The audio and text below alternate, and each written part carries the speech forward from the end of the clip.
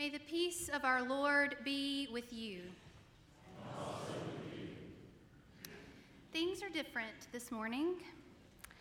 I've long said that if I got the 7 a.m. phone call that Chuck was ill, and that was just the first phone call, and wasn't going to be here, and that I was going to just stand up and say, God loves you, amen, and move on to the time of response. But I've also been a Saturday night sermon writer a few times, so being a Sunday morning sermon writer isn't all that different, right? Right. In March of 2020, I preached the Sunday after the Sunday that our little corner of the world shut down. Let me read you a brief thought from that sermon. We have much about which to worry. Our fears are real, and as one wise person I know has said, in this moment of uncertainty and loss, it seems honest, healthy, wise, and right to name and mourn that which we have lost. It would be simple and even understandable for us to live out of our fear in the midst of this pandemic. And yet we follow the light of the world, who calls us to be God's redemptive people in the world. We are people who live an abundant life in relationship with God, and we are called to live out of that love. Things are different this morning, and yet, in some ways, things are just the same. We have much about which to worry. We have lived through 2 years of pandemic life, and we have experienced loss and grief. Our fears are real.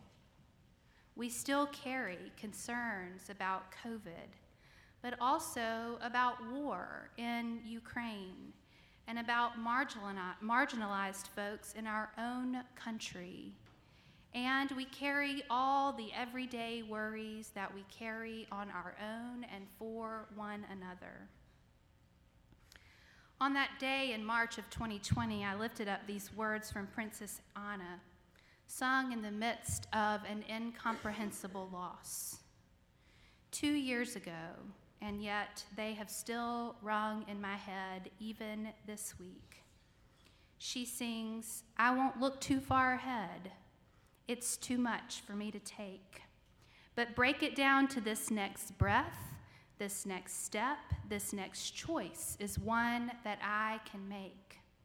So I'll walk through this night, stumbling blindly toward the light, and do the next right thing. And with it done, what comes then? When it's clear that everything will never be the same again, then I'll make the choice to hear that voice and do the next right thing. Even in the midst of our fear, we can choose the next right thing. We can choose that which will be redemptive, that which is centered in God's love. Today, joining us on our live stream are Valentina and Angelina, the pastor and pastor's wife of the Ukrainian Baptist Church in Sacramento, California. They are joining us because the next right thing for Chuck, after hearing about the war in Ukraine, was to find Ukrainians and to see how we could help. He even used Google. Valentina and Angelina have families living in bomb shelters in Ukraine. And so we lift up and extend our prayers to Valentina and Angelina and to their families, and to many in their congregation who are in similar situations in these moments. And when it is right, we will do the next right thing and help them in whatever ways we can that are centered in God's love. In today's lectionary listings, there was the option of reading verses 37 through 43. It was in the parentheses. After reading the passage we have already heard, verses 37 through 43 tell the story of Jesus coming down from the mountain and encountering a crowd. A man comes forth and begs Jesus to heal his son, his only child, seized by a demon. Jesus rebukes the demon, heals the boy, and gives him back to his father. Jesus comes down from the mountaintop and does the next right thing. There are times when the next right thing is crystal clear, and there are times when it is not. Difficult days make me long for the clarity of the faith of my youth, but they also show me how much I need the deep mystery of the faith which has been created from its deconstruction. We will soon walk the purple path of Lent, which begins this Wednesday with dust on our foreheads and a reminder of our death. And today is Transfiguration Sunday, a day for celebration. Sometimes our face shines on the mountaintop with Jesus, and sometimes we must confront our demons and seek healing.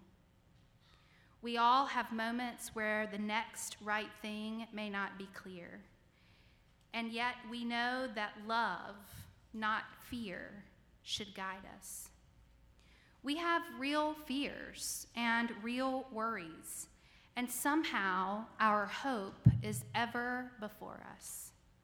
We are cross-formed people, and we are resurrection people.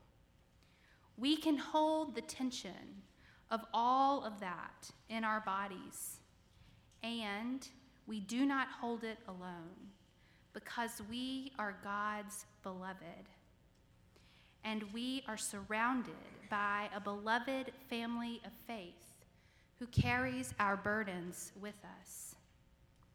Our paraments have shifted from green to white to mark that today is a day of celebration on the liturgical calendar.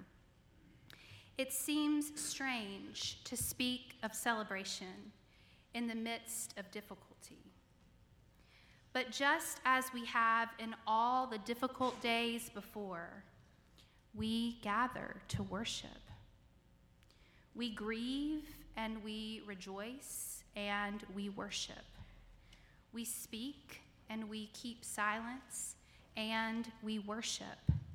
We worry and we celebrate and we worship.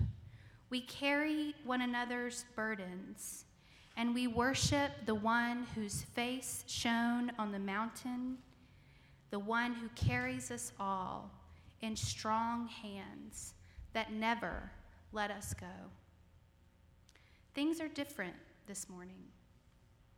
Different than they were 2 years ago. Different than they were last Sunday. Even different than they were when we woke up this morning. Yet we can still choose to do the next right thing. That which will be redemptive. That which is centered in God's love. Because we are still God's beloved children. God loves you. Amen.